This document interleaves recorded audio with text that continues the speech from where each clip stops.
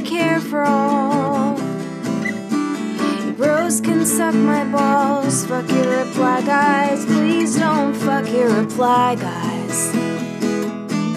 Just listen to Reply Guys. Hello and welcome back to Reply Guys, the leftist feminist comedy podcast for the rest of us. I am Kate Willett. And I'm Julia Claire. And I'm recording from a new location. I don't know if how my levels are here, because I have a larger bedroom now, and the cats are going nuts because we moved, and they're furious with me, especially little Pearl. She is so upset. She'll get over it. She's adaptable. She is our special demon queen from hell. So it was funny because my roommate was kind enough to cat sit for me when I was out of town in Denver on the road. And it was funny because without me really even saying anything, he noticed that Pearl was really conceited. Yes. I love that. Yeah, she's such a little princess. It's so funny. But so I was we've had some really big news since the last time we were able to record an intro together, which is that Grimes and Elon Musk have parted ways. Mm-hmm. And for me, I don't know how to explain, but this feels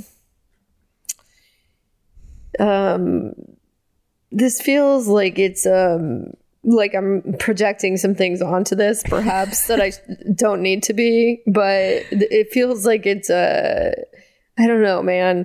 I mean, because on the one hand, Grimes and Elon Musk are both narcissistic idiots, yes. But on the other hand, it is funny that they're breaking up. There is something enjoyable about it. I will say, because they're not married, I know they have a kid together, but I would have liked to have seen what Grimes would have done with all the money that she would have gotten in an Elon Musk divorce. But she was photographed immediately after their breakup was announced, reading the Communist Manifesto, and then she did this whole Instagram post clarifying. She was like, I'm still living with E. She calls him E, which is so gross. She also said that she's not a communist. I know. That she believes in what was her words? A radically decentralized UBI that can be achieved through a combo of crypto and gaming. And I'm like, girl, you've spent so much time fucking a loser. I know. That is you know what, we pray for her, and I wish her peace. I still don't know what her baby's name is, and I don't think she does either, but I wonder if she's gonna change it. I don't know. I think when the baby grows up, the baby will change their name. Yeah, that makes sense. I, apropos of nothing, have decided to do a photo shoot of myself reading What Happened by Hillary Clinton around the streets of Brooklyn, to find out what happened. Yeah, to find out what happened. Grimes, I don't know a ton about Grimes music, but that was a one song and music video, Oblivion, that I think put her on the absolutely incredible radar. It's an incredible piece of art, and she used to have, didn't she used to have anti-capitalist in her Twitter bio, and then she took it out when she and Elon Musk started dating. I didn't really even know anything about Grimes politically until her situation with Elon. I just remember her she was like, when you think about it, E is like a Bernie Sanders like figure. Oh my God. It's like, girl, no. What is his dick doing to you? See, I feel like it probably isn't even about the dick in that situation. It was just it's all, it's probably about the money, I would guess. Yeah, there's my roommate is a full-on like Marxist communist, and he was like, look, man, if someone wanted to fuck me with that much money, I'd change a lot of myself too. Well, I mean, it's like, the thing is all right, so, you know, I'm going to be the devil's advocate here in the spirit of Elon Musk. Elon Musk. Yes. A lot of us, you know, narcissistic guys, like crazy megalomaniacal, if I'm saying that right, those guys get laid no matter what all the time. I know. And like the rest of us are out here like fucking some idiot narcissist just because he, you know, was decent at sex 4 times. Grimes did it for billions of dollars. Like, does that not on some level put the motivations of the rest of us to shame? You know, like, Yeah, honestly, like, yes, it does. I am a leftist, but I have to say that getting billions of dollars is a better motivation than having okay sex 4 more times. Yeah, I don't know. I mean, to your point, exactly right. There's no way that Elon Musk has a good dick, because I've seen the cars that he designs, and that those are not the designs of someone with a good dick. But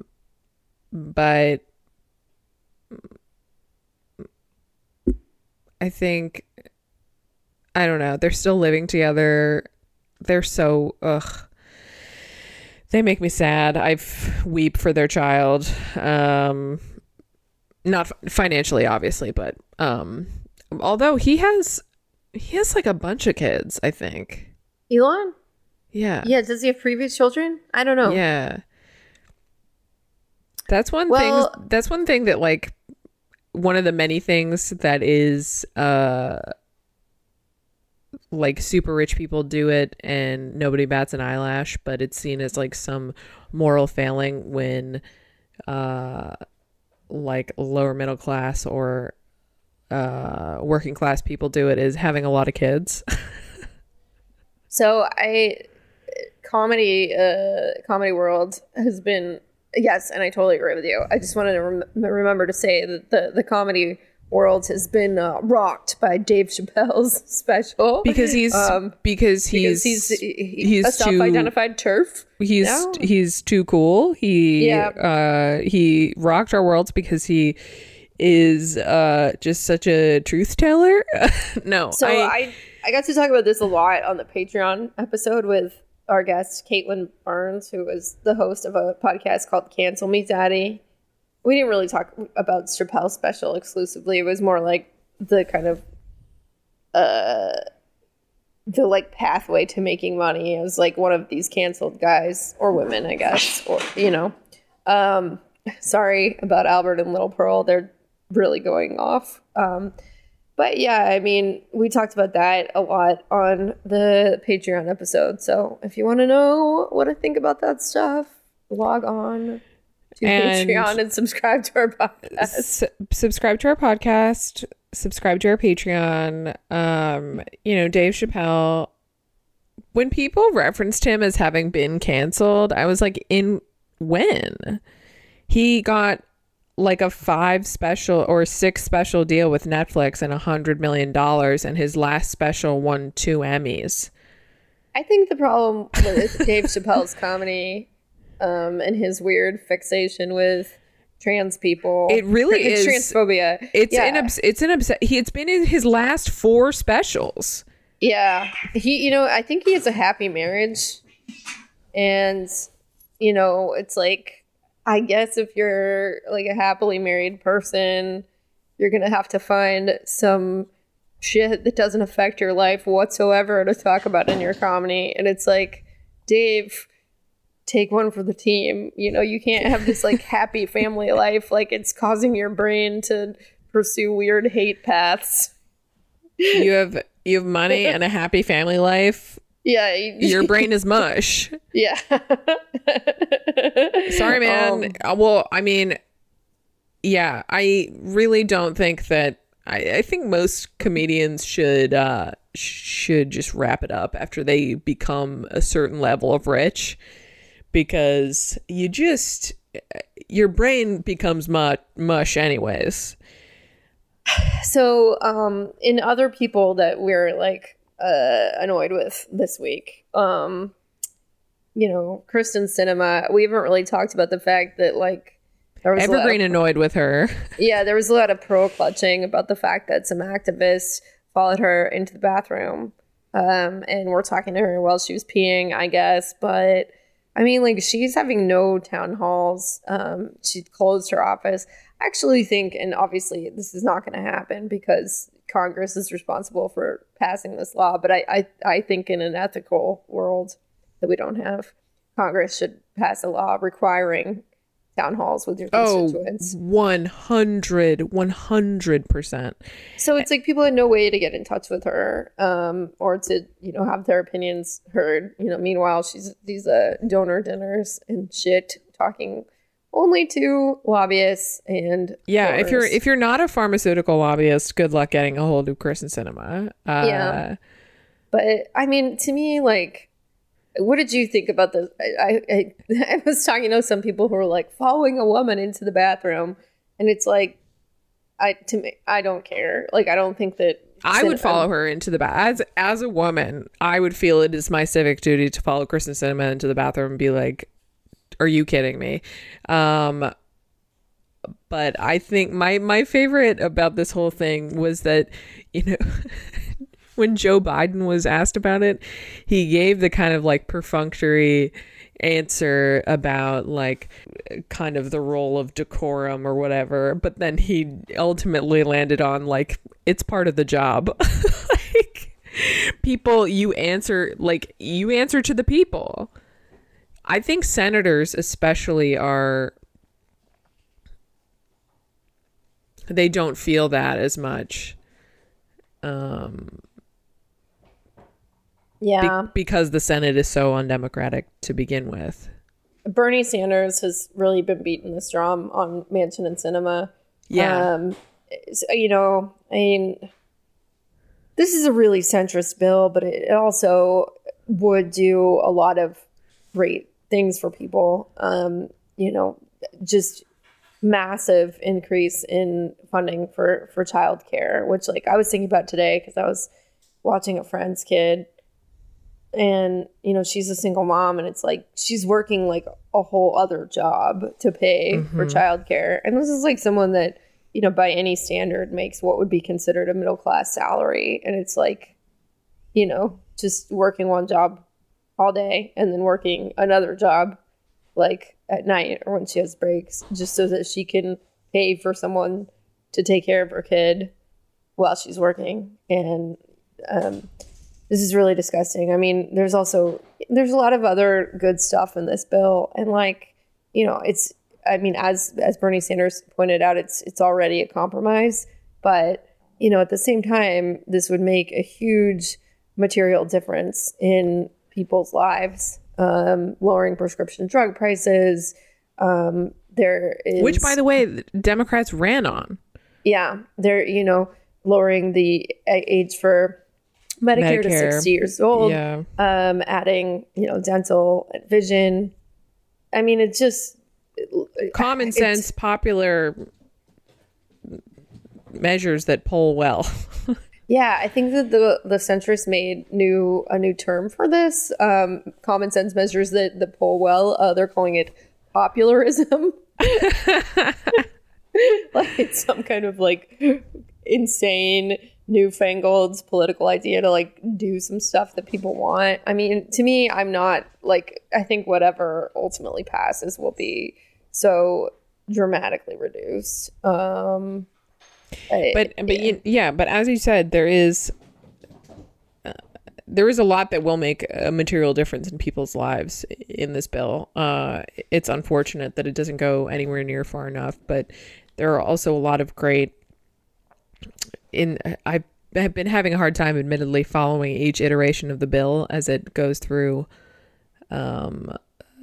reconciliation and goes back and forth between the House and Senate. It's confusing, and part of the reason it's confusing is because the media is not really covering like what is actually changing. Like, it's all kind of, it's all being framed as like this debate about like, oh, should the US like spend, $3.5 trillion, which is like one over 10 years. Two, I know. Like, it's not that much money. It's like nothing compared to the defense budget. So, and for fans of modern monetary theory, true fans will remember that the US federal government can literally just print money. Print that $1 trillion coin. Yeah. Give it to us. So I don't know. I mean, it's very, very frustrating. But at the same time, I think Biden really could be turning the heat on if he wanted to be. And, I mean, it is like on some level, it's very sad that like if anyone is going to be expending energy to put the political pressure on for this very centrist bill, like it will be the left, like, I mean, it's crazy that the left is we're the one who have to defend Joe Biden's agenda over and over again because centrists won't, and Joe Biden is a centrist. And but what I will say about the last iteration of the bill that I saw did include a hell of a lot of funding for housing. So three of the most consequential federal programs, housing programs: Section 9, public housing, Section 8, rental assistance, and the Housing Trust Fund, and $90 billion for national rental assistance, which is Section 8. But there was a really good piece that Sia Weaver, who we've had on the show before, co-wrote with one of her colleagues for Politico about and Sia's like she's the coordinator for the Housing Justice for All program campaign here in New York, about all the good stuff that was in that iteration of the bill. I don't know where we are with this bill. I'm so tired. So we had a very special guest on the podcast this week. All right. So tell me a little bit about it, and tell our listeners a little bit about it. God. Okay. So, you all got your fucking wish. I interviewed my dad this week for the podcast, and I do want to apologize in advance in case this hasn't been able to be fixed. My personal audio is a little loud throughout the interview. My dad's sounds perfect, crystal clear. But yeah, I had just kind of a freewheeling conversation with my dad about our dynamic and our many differences of opinion, and we ended up talking for most of the conversation was about policing, and I think that if nothing else, it might be interesting for people to hear a perspective that they're a perspective on policing that could sharpen their own points of view. That's how I think of talking to my dad. I've had to kind of like research and learn so much to really, because he has this very specific purview and experience as a former police officer. Are we going to get canceled for having this perspective? Are we going to start running the cancel culture grift on our podcast? Oh no! I mean, God, I would love to, because we need money. I would love the cancel culture grift on our. We need money. No, no. And as I said to him multiple times, it was ultimately an interview that took 10 years off my life. It was very frustrating. My dad and I really disagree on a lot. in this arena in particular. But yeah, he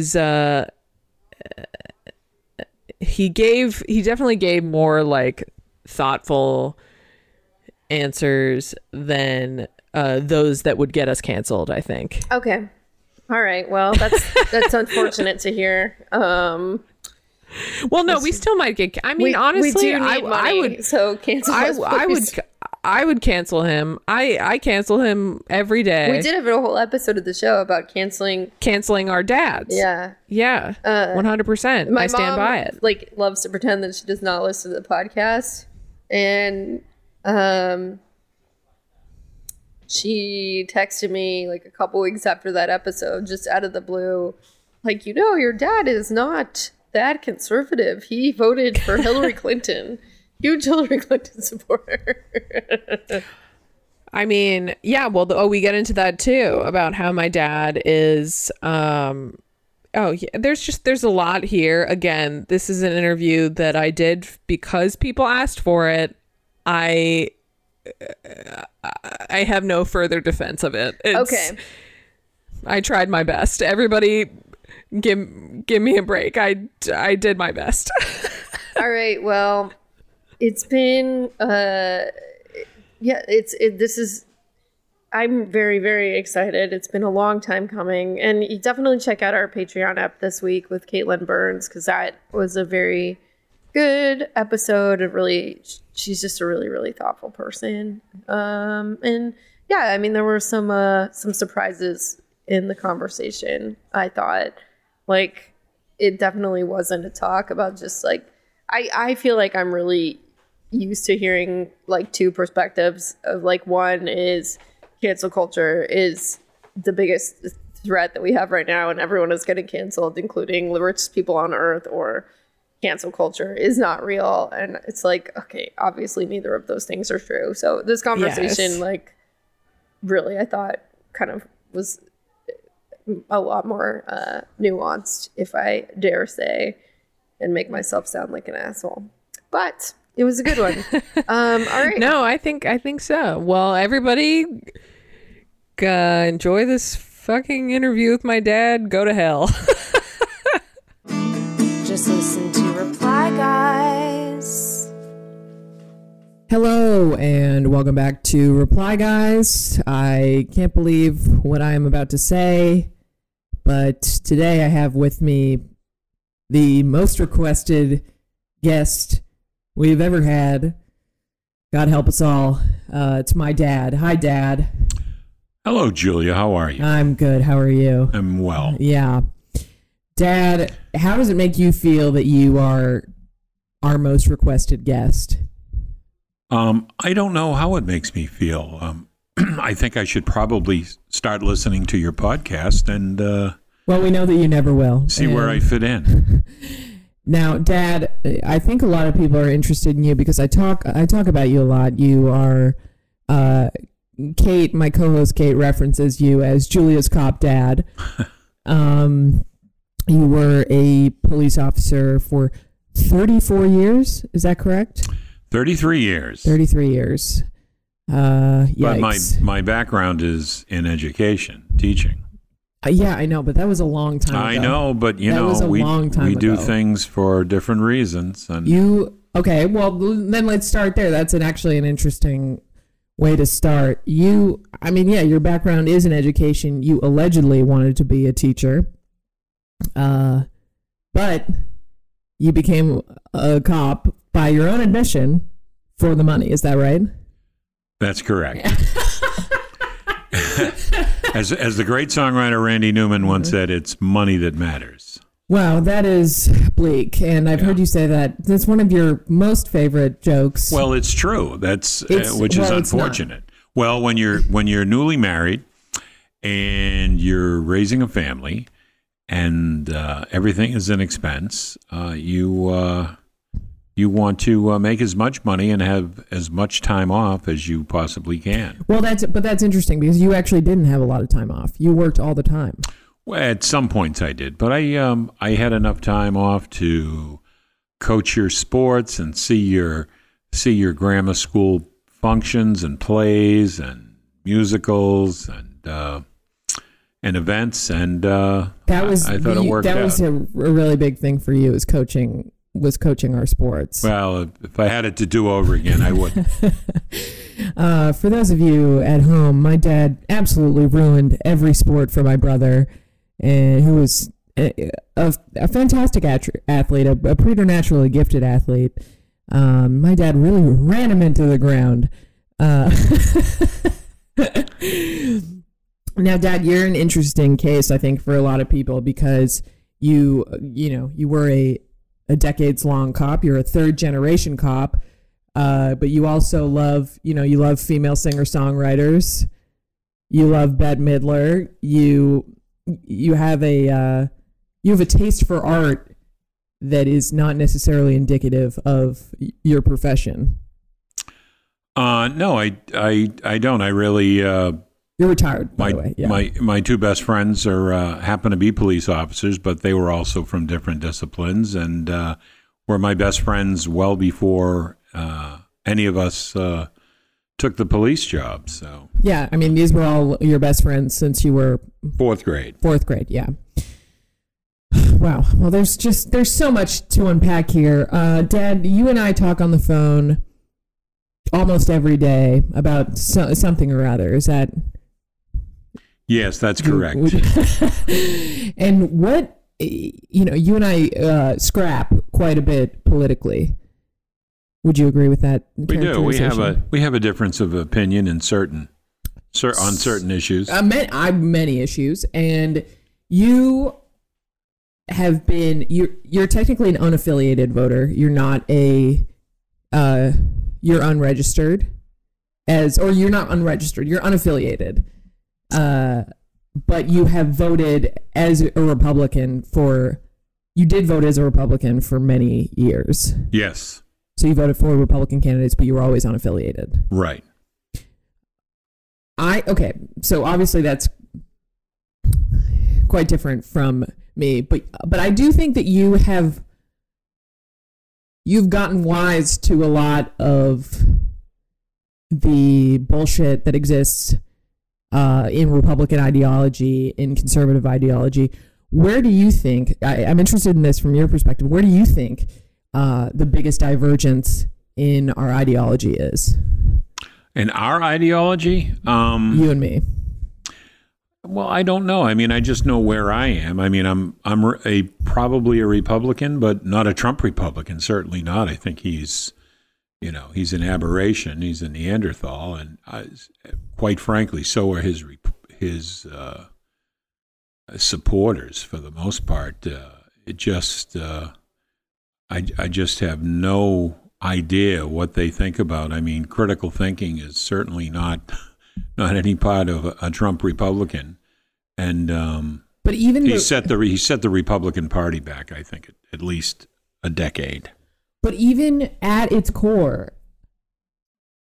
Republican ideology, I'm surprised to hear you say that you still feel like you're probably a Republican, because from what I know about your opinions, I would not characterize you as such. I think you're more of a centrist, because you don't believe in a lot of what the Republican Party stands for. I'm pro-abortion rights. Mm-hmm. Okay, woke king. Yeah, go off. And no, but I'm very conservative as far as the economy goes. Yeah, that's what I was going to say. Yeah, but you're like pro-LGBT. Absolutely, and immigration. I think you are quite ridiculous. Our lack of any type of immigration policy. I think what's going on at the border is a disgrace. And I think we basically, we need to take a hard tack on these tens of thousands of people who are coming to the border. And we don't know really what to do with them. And so this is where I would say our ideology diverges the most significantly, because you are that in that area alone, you are very much aligned with Republicans. And I think that if anything, that's the one if I could call you a single issue voter at the federal level, is it fair to say that that's it? No, in the economy. Well, okay, so this is another thing, is that you still have a belief that in the market's ability to self-correct. Yes. Yeah.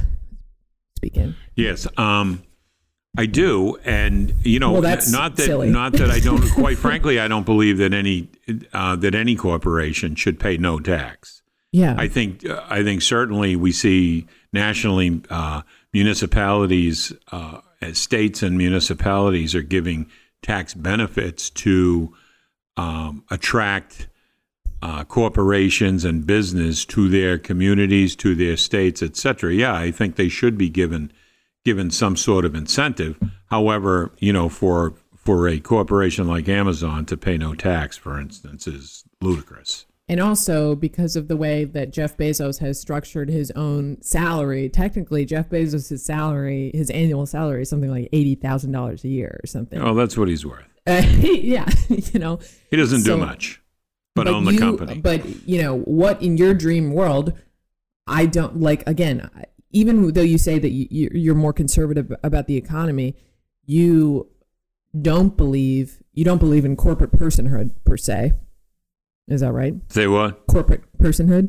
Which is what? That corporations should be treated as people. Oh, no, absolutely not. And that basically we should let corporations self-police.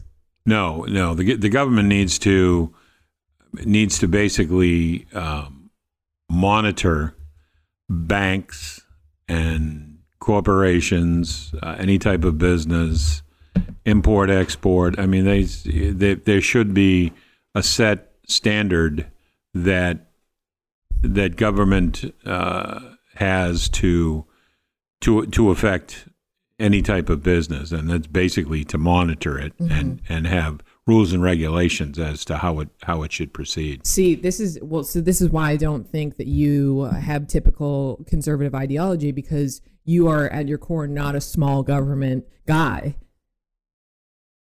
Is that fair to say? You believe in the role of government. Yes. Some issues, small government, but for the most part, things like, take the problem we had in 2008. Mm-hmm. We should have had some corporate heads going to prison, quite frankly, because they were, knowingly complicit to what happened and taking bonuses. Yeah, exactly. Just absolutely rubbing it in everyone's face. Right. And, that was, unfortunately, it was the government's decision not to prosecute them, which I think was wrong. You're sending a message to, basically to the country that this type of behavior is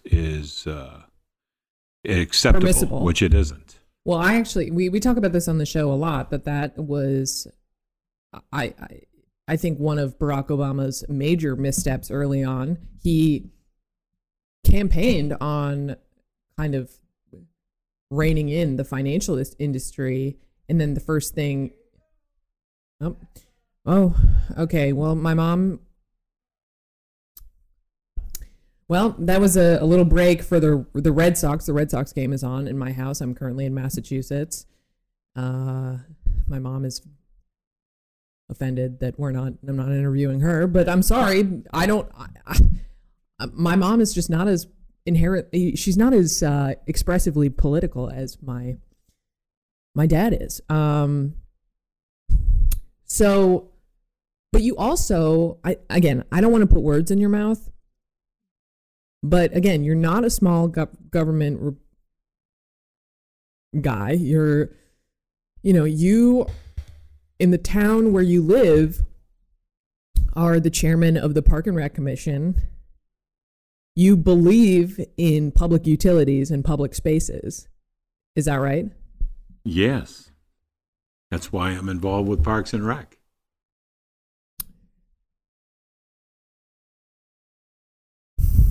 So, and you did vote for Bernie Sanders in the Democratic primary last year. For who? Bernie Sanders.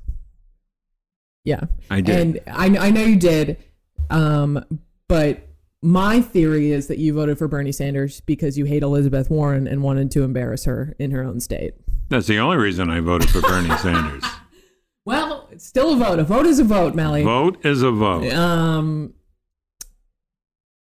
So who, again, it does surprise me that you say you still align at all with the Republican Party, because who in the Republican Party do you think currently, as it exists now, represents your point of view and someone who would be looking out for your interests?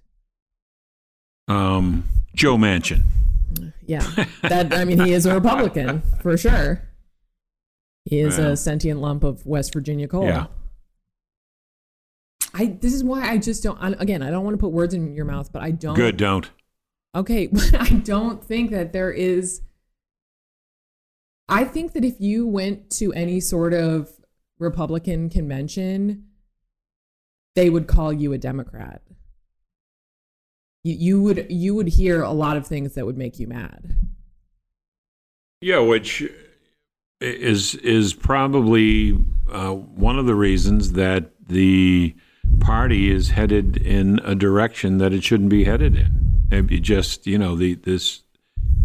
this crew, I mean, how anyone after just living through 4 years of a Trump presidency, how any Republican can think what he did, anything he did was, representing Republican ideals is crazy. I mean, the man is, some of the statements he's come out with, well, actually, but when you think about it, Trump was the culmination of a lot of the Republicans' ideology in terms of being extremely quote unquote pro-business. He was a response. What Trump did was, unfortunately, he got he got Americans that were thinking that the liberal Democrats were going to be taking over the government and taking their jobs away and giving them to a more diverse base.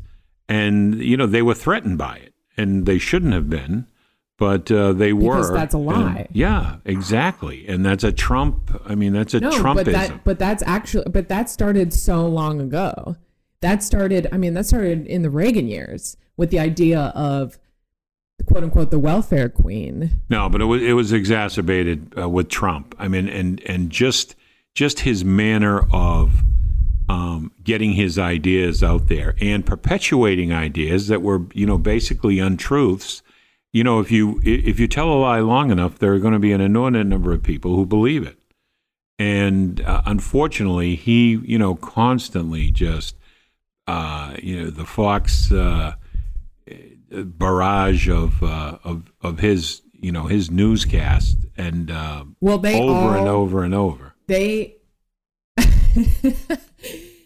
all, my mom just came over and put a sticky note on my dad that said, "Dad voted for Trump." I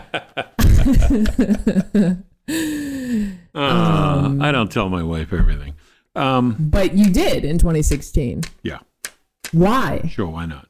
Well, because I was weren't going to vote for Hillary. Exactly. Why? Let's see. Why Trump over Trump? And you voted for him in the primary too. First of all, I never thought Trump would ever defeat Hillary. Okay, never. Why vote for him?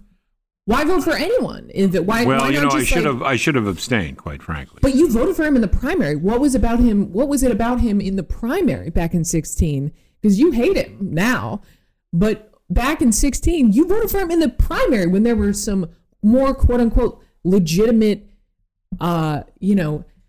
regular conservatives in the bunch.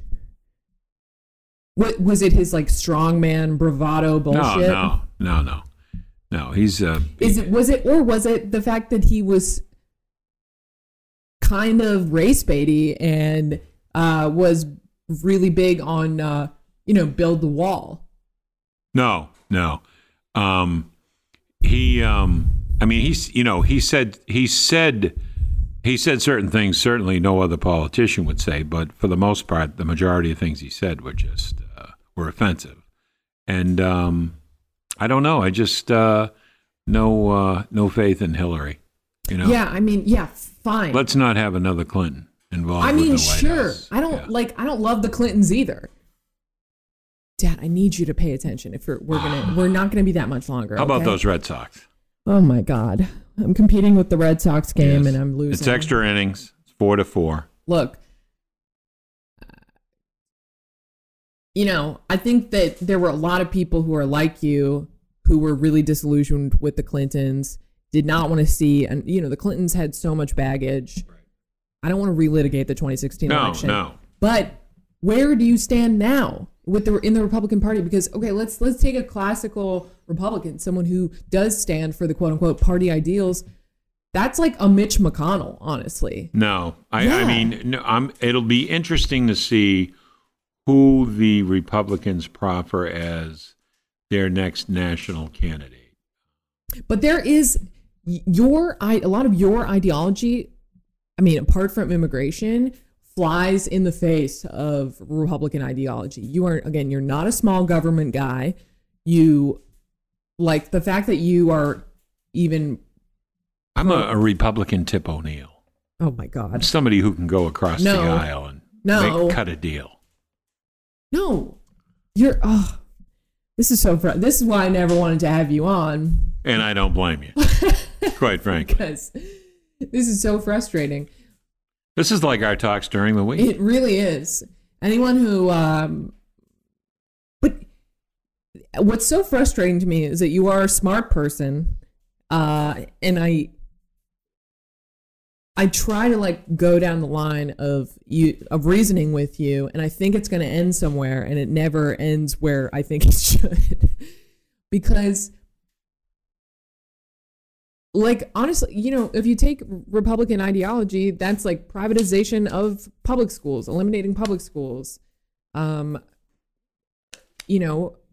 I mean, not all. That's, you can never eliminate public schools. Privatization is something that Republicans are in favor of, thinking that they can do a better job. For instance, I mean, I was the president of a union, one of the largest unions of its kind in Massachusetts, and I mean, the history of civil service and unions have, unions are a necessity, but they have morphed into vehicles that, sometimes can slow an entire industry down. And that's a classic Republican talking point. Yeah, for instance, you have the air traffic controllers that went on strike. 30 years ago? No, but I'm just saying that's one. They had a very strong union. They decided to go on strike, and what happens there? You let the country grind to a halt as far as transportation goes. Striking is one of the only. It's one of the only cards in the deck for workers. Yeah, and I mean, what's the alternative? You have like a privatization where you can't strike. You're fired if you try to strike. No, I mean we tried locally here. I mean, even with my own recreation parks and recreation department, we actually hired an additional employee to replace a private company who was handling our parks maintenance, and it worked out much better, and we got tremendous pushback from the town that, gee, do we really want to hire an employee? We're going to have to give them benefits, etc., and we're really looking to privatize. But as it turned out, we told them, let's do it for a year and see how it works out, and we saved the town over $60,000 the first year, and that employee is going on his 9th year with us now. And also, so there are times when something like where privatization actually hampers productivity. In the case that you just made, the private company was not doing as good of a job as this one public employee. Well, I think there's a tendency to once again, if you hire a private company to handle a governmental function, now it's a supervisory thing or a supervision. Who supervises that? Who is watching over them? Whereas you have an employee that is supervised by other town employees, there's much more accountability. So oftentimes you see in the private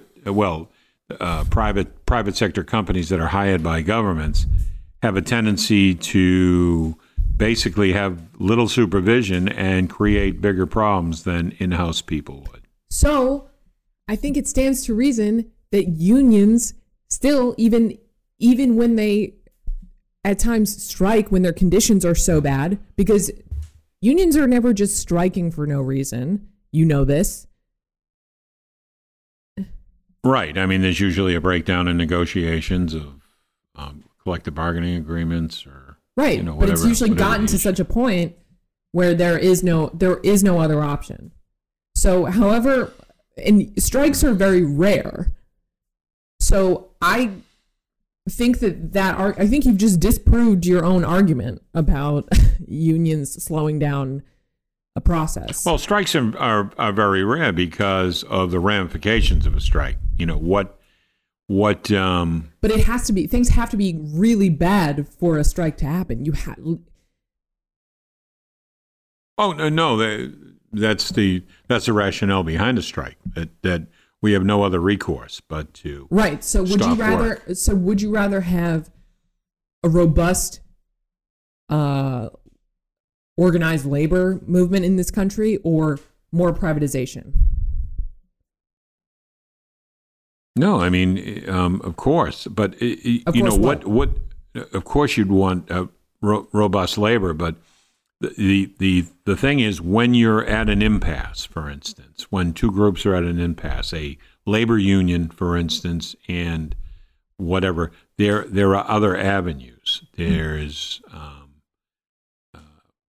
once you've exhausted negotiation, you go into arbitration. And then, there are certain avenues that both sides agreed upon that would be fair and equitable. But also, I can't believe that you brought up the air traffic controller strike. That was literally during the Reagan administration. I know it is, but it's something that it's in an industry that you can't afford. You can't afford to have a strike. Like, for instance, police officers and firefighters, why are they not allowed to strike? Because they're public safety employees. Because they're public safety employees, same as air traffic controllers, public safety. Okay. And when that comes into it, I mean, you do. When I took the job, I knew I had no, even when I was president of a union, I knew our union had no, I knew our union had no, no right to strike. And that's right. But police unions are, wouldn't you admit, police unions are a bit set apart from other labor unions in their outsized power and influence? Oh, no, true. Yeah, absolutely. You more or less got what you wanted a lot of the time. Well, we did, but I like to think we got what we wanted because we just inundated the town with facts and figures and comparative statistics. And okay. Well, I'm sure that that's what you would like to think. Well, that was our story, and we stuck with it. Okay. Well, a lot of labor unions inundate their, the suits with facts and figures and don't get as far. It's because.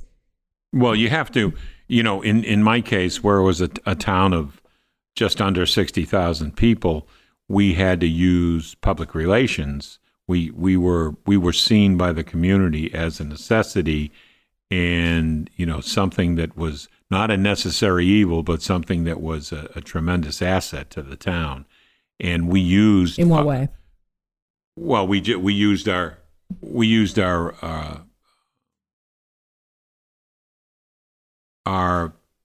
goodwill with the town meeting and the residents to basically sell our position at town meeting when it came to new contracts, etc.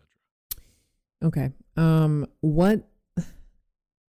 For instance, the fire department. They're always talking. The town was always talking about, let's close one of these fire department houses, and they're set up regionally in our town and different segments. The fire department was relentless about PR and taking it to the people, like this is what's going to happen if they close the fire department building in your neighborhood. And in that instance, they're using their goodwill and their public relations with their municipality as a benefit to them. Okay, so that kind of goes exactly to my point. The fire department has of any given municipality has a different relationship usually than the police do with the citizens of that municipality. What did you see as your department being an asset to the town? First of all, how many officers were there?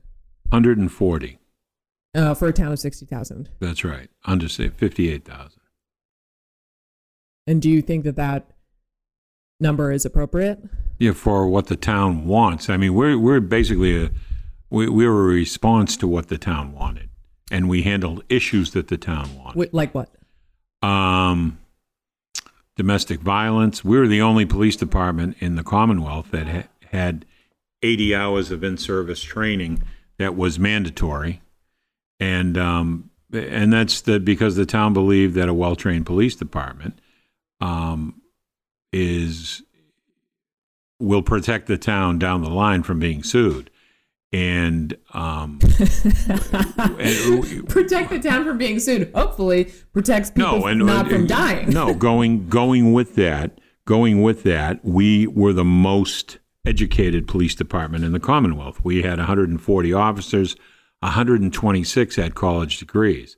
Of 126, almost 90 had masters or above. Mm-hmm. So as the fact that we were the most educated, it just went hand in hand with, and we were the least litigated against police department in the Commonwealth. And the town loved that. They were always, educational incentive was never a problem with the town.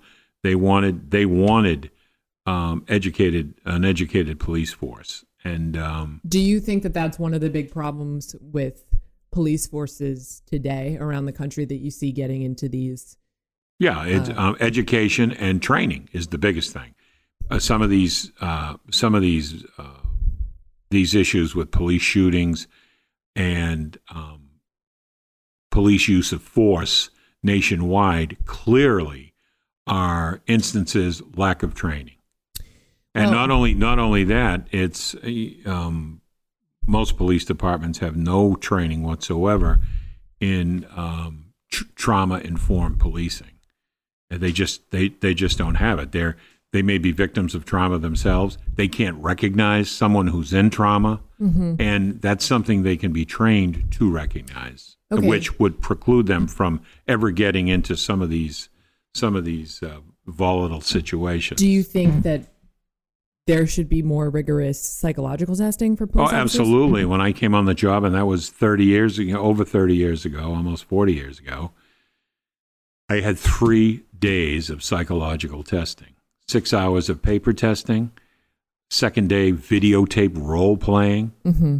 and then the third day one-on-one with a psychiatrist. Mm-hmm. And what the town wanted to do was make sure they had no John Wayne types on the police department. Right. So the town where you were a police officer was very affluent, and had 140 police officers is a fairly large police force.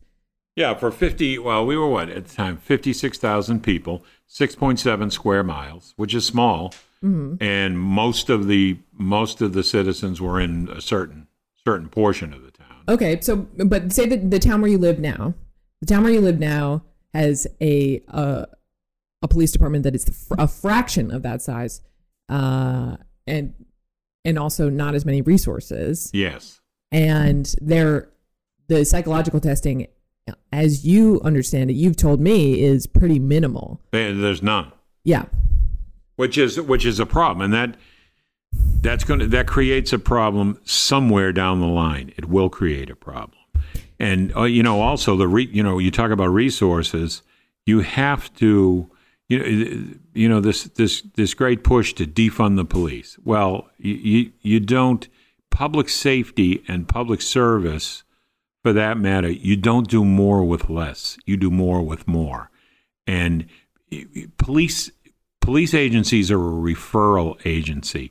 They don't, we don't go and do psychological evaluations of people we deal with that are emotionally disturbed, etc. We may refer them. I mean, I can't tell you in 33 years, I took several dozen people off the street temporarily. Massachusetts law allowed me to do it if I thought they were going to be a threat to themselves or others. I had to articulate it, and not only that, I had to fill out forms for the hospitals. And you loved paperwork. Well, you're paperwork king. He would do other people's paperwork. That was my forte.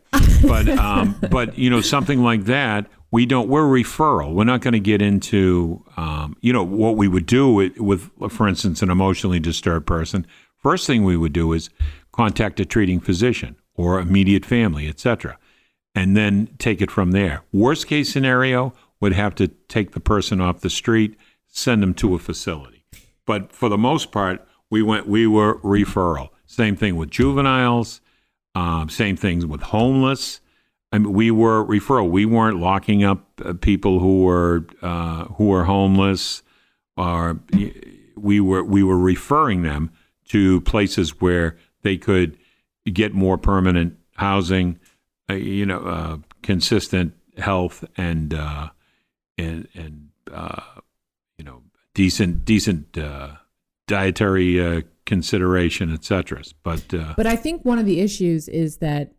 Okay. It sounds like, the department where you worked, the training was top notch. Oh yeah. Good for you. Yeah. But that is not, that if anything seems to be an anomaly. Oh, it is. And that's the problem. People say, if anything, you don't defund the police, you dissect the police and what they do for the community. And then, they're basically just a reflection of the community. What does the town or city want from their police department? What can they expect? And once you decide what it is, now you want these people trained to deliver that type of service. And however they deliver it will be up to the citizens to decide. And usually it comes with an expense. But the big thing is training. But okay, it seems that in many instances, police officers are not, when they arrive at a scene, they are not de-escalating a situation. Many times, the situation further escalates. In fact, there is the son of one of your friends who is, neuroatypical, was murdered by a police officer in a neighboring town to the one that you policed.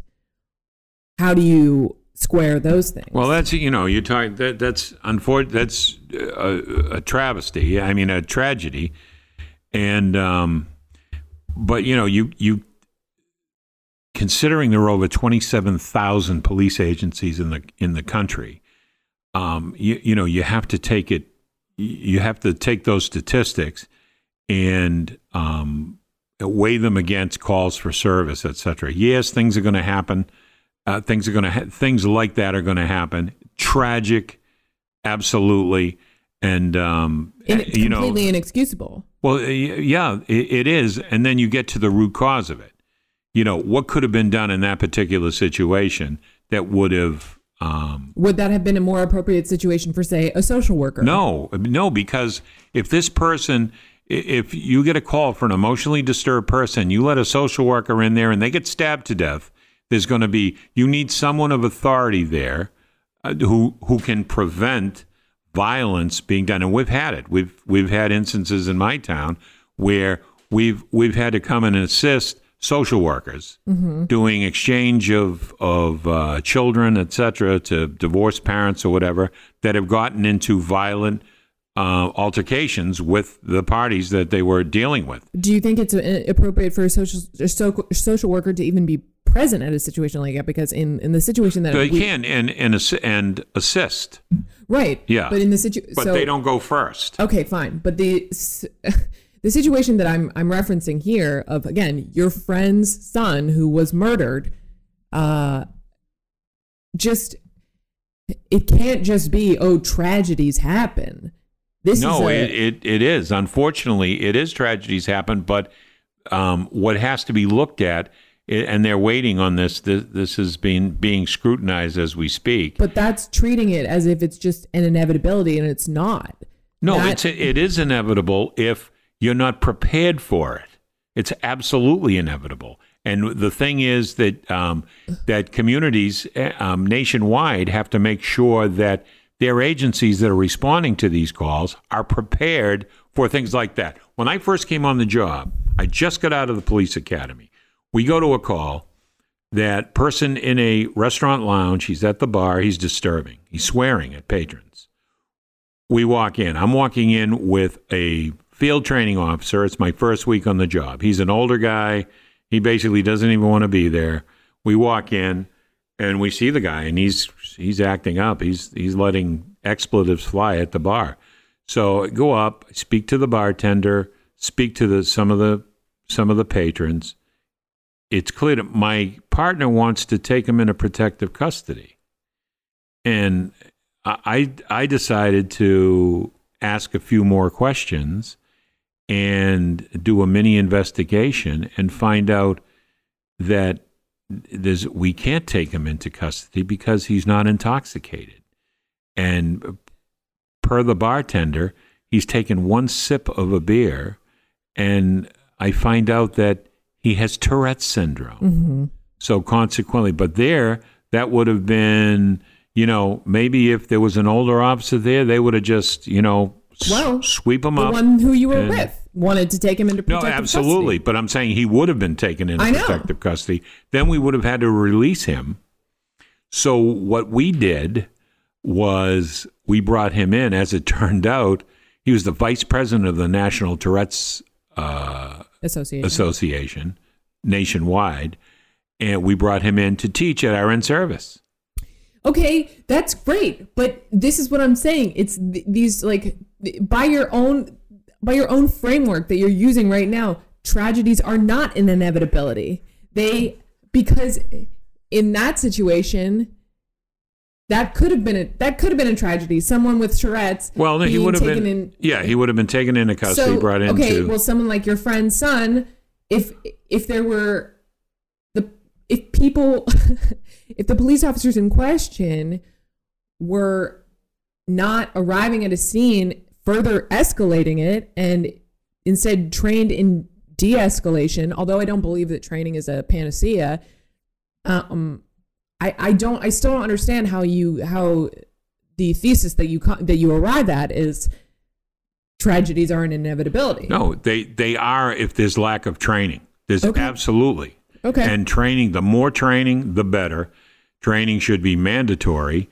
And, you should be able to address. There's a reason police, for instance,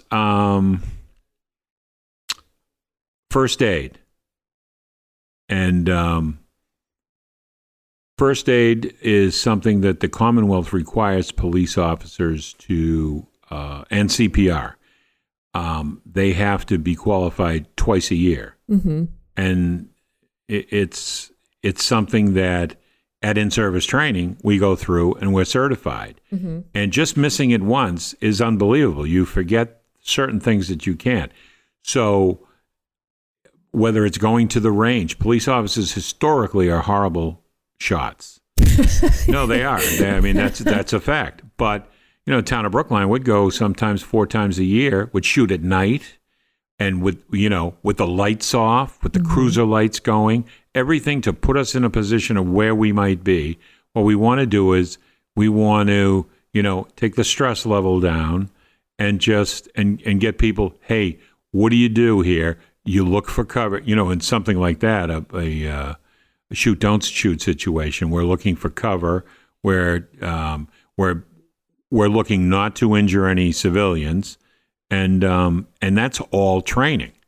You don't. I mean, I took you to our FATS room, our firearms automated training, and we have a 180-degree screen. We have it's a very high-tech facility. And we would do that probably 4 times a year. And it's just be prepared. Unfortunately, all of this training is a luxury. Well, it is a luxury, but sometimes. Don't you think that should be like things? Not maybe the 180-degree screen or whatever, but that kind of rigorous testing and training. Don't you think that should be built into police budgets? Oh no, absolutely. And don't you think that this has to start at the academy level? Yeah, no, it does. Because one of the big problems. You have a master's degree, your department was very educated, but largely being a police officer has kind of become a job for people who don't really know what else to do. Well, it depends. It depends where. I mean, you go to a college like university like Northeastern that has one of the preeminent criminal justice programs in the country. You have people who are hell-bent on going 5 years of co-op there and doing co-op assignments in police departments with the Secret Service, with anything in law enforcement related. And, they're looking at it as a profession.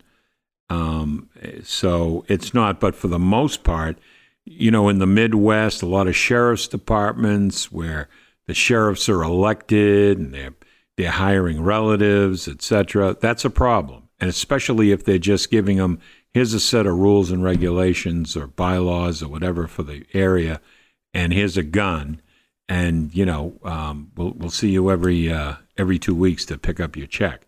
That's a problem. I mean, it's a profession. It should be treated like a profession, as if you were working at Fidelity Investments, and it's basically how it. But it shouldn't be treated like you're working. It should be a public service job. No, but I'm saying the professionalism of it. Yeah. The type of training that people get in the private sector for their chosen field, it should be every bit as intense for the public sector. So, do you think there should be a kind of universal, standardized set of barometers for police departments? In terms of training, even though there's 26,000 police departments in the United States. 27. Well, they have the government has a national accreditation standards, and there are hundreds of them. But they seem to be inadequate. No, there are only a handful, quite frankly, of nationally accredited police departments in the country, which is a problem. And it's standards as far as what, and then how long is it going to take to create these standards, and who's creating the standards? A bunch of politicians, with no background in law enforcement? I don't know. Okay, but let's say that we treat it like becoming a doctor. There, in med school, you have X number of hours of class and training and residency. Do you think that would be a standard like that would be helpful? Oh no, absolutely. For police departments? Yeah. I think no matter where you go, communities are going to have input into their own, regardless of what national standards come about. Individual communities are going to have individual standards that affect only their community, what they perceive as being important to them, and something that they need assistance with, or something that their community should have as a standard. So when you see something like recently, you and I watched this on the news together. There was a man in Ohio who was a paraplegic man in Ohio, was ripped out of his car by police because he said he couldn't get out of the car, and they didn't believe him. what goes through your head when you see something like that? Once again, that's training, a lack of training. They're not assessing the situation. They tell him you have to go further. He's certainly not a threat to them. Yeah. There's several of them and one of him. Mm-hmm. So we see that over and over again. Yeah. So, the immediacy of the situation really doesn't count because, you have time. And, one of our old adages was, when in doubt, summons. And then basically it's... What does that mean? If you think about it, what can I do? When in doubt, I can either arrest you, physically take you into custody, or summons you. Just write out a court complaint. You'll be summoned to court for whatever the issue is. Mm-hmm. And there's no interaction, no physical interaction. Yeah, so it seems like the issue is that for so many police departments across the country, thousands of police departments across the country, it seems that use of force is the first line of defense. Well, no, they have a national. We call it a force continuum, and it's pretty much been adopted by or should be, but I believe it has been adopted by virtually every law enforcement agency, and it's you only use enough force as to affect an arrest or a detention. Mm-hmm. And so, the bottom of it goes up like a pyramid. And depending on the officer's size, sex, etc., you can, like, for instance, a 5'3" female police officer who's 100 pounds, if she's dealing with a college football lineman, and she's decided she's going to take him into custody, she can escalate the force right away because of the situation.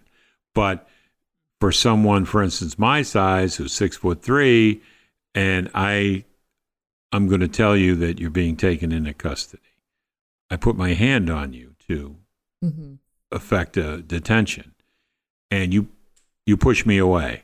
Now I escalate to the next force, which might be pepper spray, say, or I go to an ASP, which is a airline crafted, and then further on, and then the top of the force continuum is deadly force, and that's only if deadly force is being used against you. Right. But that's basically a national standard, and the problem is police officers don't get to experience it in real life enough to where they're comfortable with, I know how to handle this. Well, I mean, in the case of your friend's son, it seems that deadly force was used pretty early on. It appears. I don't, I haven't seen the report, et cetera. I'm waiting. I'm going to scrutinize it like everybody else is. But once again, it's lack of training. Yeah. Okay. I don't know how long the police officers who responded have been on the police force. I don't know what kind of training they've had, et cetera. I don't know what set them off. I don't know what the situation at the scene was, et cetera. But in my mind, training is everything. Well, watching your reaction to that video, the body cam footage of the man in Ohio who was ripped out of his car, the paraplegic man, it upset you. So, I mean, at its core, you must think, or I don't want to put words in your mouth. Do you think that policing writ large is broken in this country? Is broken? Or in need of some kind of bottom up? No, there's no question. There are too many, for instance, take Minneapolis. Okay, that George Floyd. Yeah, George Floyd. Now clearly who's responsible for his death? Okay? Certainly Officer Chauvin is, but I would say that Officer Chauvin's supervisors, the administration, they're all responsible for Floyd's death because they allowed him to continue on the street after 17 complaints. He should have been taken off the street, especially when those complaints are predominantly the same thing. Excessive force, he was rude, he used vulgar language, whatever it is. He should have been sitting behind a desk, and then they should have been sending him to basically to retrain. And if he went back on the street and had the same problems, then they should be looking to terminate him. And, for any administrator to allow him to continue, shame on them. They're as culpable. Yeah. And in 33 years on the force, did you ever use deadly force? No. Was I close to using it? Yes. Why? What are the factors that you think contributed to you never feeling moved to use deadly force? Do you think it's just because, honestly, my theory has always been that it's just because you have a higher cognitive ability than a lot of these. I mean, I don't think you're that smart, but you're like the. Oh, no, I am. No, you're not. The pool is shallow in terms of. No, the reason, and it wasn't deadly force, it was any force. I knew when to use force, when it was appropriate to use force. And that wasn't because of my size or anything else. It was because of the situation. Because, number one, I had been trained to be put in that situation many times and trained to identify the situation, identify the trauma-related issues in the situation, and act accordingly to them. So you mentioned trauma-informed policing earlier. Can you give us your best definition of what that is or what you think it is? Basically, when police are called to a scene, I can honestly say that in 33 years, I don't think there were more than 2 or 3 times that I got called to see a police officer and somebody said, just wanted to tell you what a great job you're doing. It's always you're in a stressful or someone's in a stressful situation. They want your advice. They want you to act on their behalf. They want you to stop an action, etc. And it's in cases of trauma, which I mean, there are a lot of situations on the street that are trauma related. It's how we all respond to different things. And some people have, they say have a short fuse. Well, why do they have a short fuse? Might be, because of their background growing up, their relationship with their family, no relationship with their family, friends, etc. And like anything else, the more police officers can recognize on the street, the better they are at dealing with the different issues. Okay, well, what about police officers recognizing that within themselves? No, absolutely, that's part of it. That's the first step. Because as a matter of fact, there are a lot of police officers with a short fuse. Yeah, no, there are. As a matter of fact, myself and a good friend of mine who just graduated from Columbia University, master's degree in psychology, we're putting together a curriculum for trauma-informed policing. And we're going to start with in-service training at police departments. And the first part of the curriculum will be identifying it within our own selves and our own backgrounds and families. And that's important because there are an inordinate number of police officers, people in general that have had trauma-related issues just stewing in their backgrounds and just have put them away or whatever and not address them, and they might be exacerbated once they now get thrown into have a gun in their hand. Well, no, or they get into a situation where someone else has got tremendous trauma and is acting out, etc. And it just we need a police force that basically can take a step back and ascertain what needs to be done and do it appropriately. Do you trust people to be able to have that level of self-awareness within themselves? Like, wouldn't it be appropriate to maybe have a third party assess those characteristics? Well, no, that's where the pre-employment screening comes in. What about once you're on the job for many years? To a psychiatrist. No, but you do virtually all police departments have access to basically to services that allow for mental health screening, etc. And you don't. Quite frankly, it would be up to a supervisor probably if they're seeing that you might be running into a problem on the street that maybe you need to sit down and talk to someone. That's something that should be pushed and looked into. It's not the big taking a police officer's gun, for instance, historically has always been thought that, oh boy, he's a step away from the psych ward. Why are they doing it, etc. I mean, sometimes this job is not right for people, and they need to understand that and need to change professions.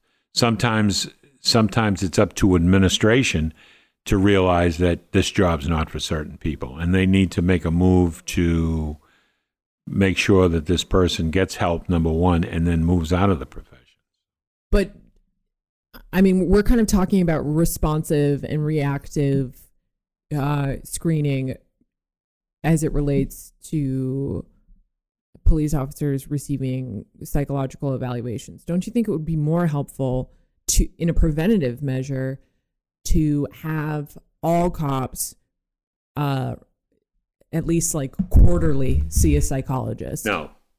It's not quarterly is yeah. I mean, that's an arbitrary. No, it should be there should be, part of being promoted and being an administrator and being a supervisor is to just do that. I mean, you need to be on these calls with people who are police officers who are responding to them, and you need to ascertain how well they're doing. If you see any type of behavior that's out of the ordinary that needs to be addressed, then you move.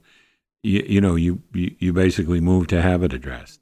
The quarterly. First of all, it would be. I said quarterly as an example. All it's right. not. It's an arbitrary number. I'm just saying. Okay. Like, why wait until an officer has an infraction against them or has a complaint filed against them to send them to a psychologist? No. Well, here's the thing. Oftentimes, that especially in my town, where they encourage the public to speak up and file a complaint if they deem necessary.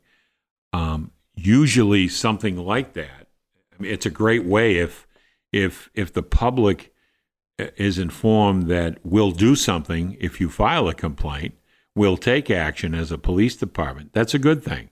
There are some people who file a complaint against an officer as what we call dropping a dime. They just want to get him into trouble, this and that. They don't like him, etc.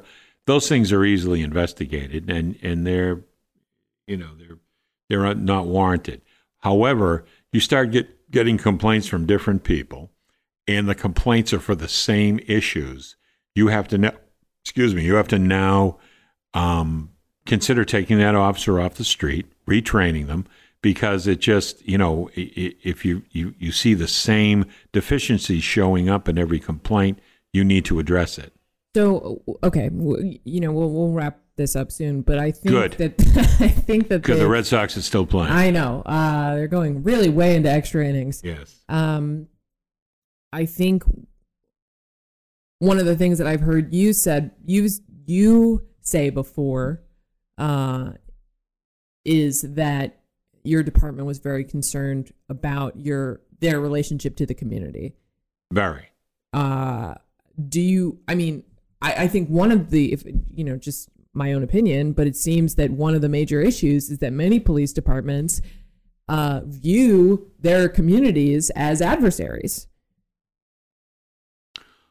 Yeah, they shouldn't. I know they shouldn't, but doesn't that, from the posture of how certain police departments operate, doesn't it seem that way, that they just have an inherently kind of like adversarial relationship with the people that the community that they are policing? They see them as kind of an enemy almost. Well, I mean, I don't know. I was never part of anything like that. I was very. But don't you see it in other, like? Oh yeah, I see. I see some public statements made by sheriffs around the country, etc. That basically they're castigating their communities for making judgments on the police, on the police department or on law enforcement when they have no frame of reference. They only know what they read about, and how can they say what they're saying? But to have every community should have a great relationship with their police department, because we exist as a result of what citizens want, what residents of a particular community want. And, that's why we're here. That's in theory. Basically that's a charter of every and mission statement of every police department. So the road to hell is paved with good intentions. Yeah, it is. Well, Melly, we've gone an hour now, and boy, do I disagree with so much of what you have to say. Well, you've been doing that for decades. So. But let's rapid fire. Hey, who loves you more than me? Oh my God, let's rapid fire. Yes or no issues we talk a lot about on this podcast. Go. Raising the minimum wage to $15. Yes. Student debt cancellation. Question mark. Okay. Green New Deal. Not right now. Wait, you want to wait for the seas to swallow us up? Eventually. Okay. Medicare for all. Medicare for all. Yeah, it's working well now. It's a good thing. People should have. You mean Medicare healthcare. Works well? Oh, Medicare. Medicare for all. Medicare for all. I'm thinking healthcare for all. Well, that is it. Yeah, Medicare for all is basically, you're talking Medicare for elderly? No, Medicare. Medicare for all. You know the whole thing. Medicare for all. Oh yeah, I mean, you say Medicare. Medicare is only applicable basically to the elderly. I know. Elderly. That's why the movement is called Medicare for all. Oh right. Yes or no? Sure. Sure, why not? Okay. Well, folks, you asked for it. It's your fault. Sorry about all this. I'm sure I'll see my dad drinking from his Julia is a communist mug tomorrow. Yeah, I'm getting a new one. Julia is a socialist. Well, Julia, it's been a pleasure, and let's do this again real soon. Oh my God. You stop trying to stage a coup on my podcast. I would ask you if there's anything you want to plug, but you don't have anything. No, I'm good. Well, thanks a lot, Dad. You're welcome, honey. I love you. I love you too. Bye. Bye. Thank you so much for listening to Reply Guys. If you like the show, please rate and review us on Apple Podcasts and subscribe to our Patreon at patreon.com/replyguys, where we have a catalog of over 25 bonus interviews with renowned writers, journalists, and comedians, with an additional episode uploaded each week. The show is hosted by Kate Willett and me, Julia Claire. Our producer is Genevieve Garrity. Our theme song was performed by Emily Fremgen, who wrote the song with Kate Willett. Our artwork is by Adrian Lobel. If you want to find us on Twitter, we're at Kate Willett with 2 L's and 2 T's, and I'm at OJuliaTweets, OHJuliaTweets, and Twitter is where you can, of course, also find our Reply Guys. They are always with us. Bernie, take us out.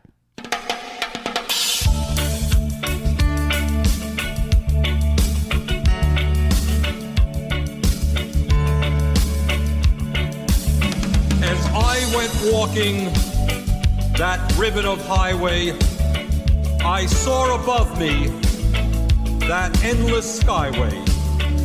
I saw below me that golden valley. This land was made for you and me. This land is your land. This land is mine.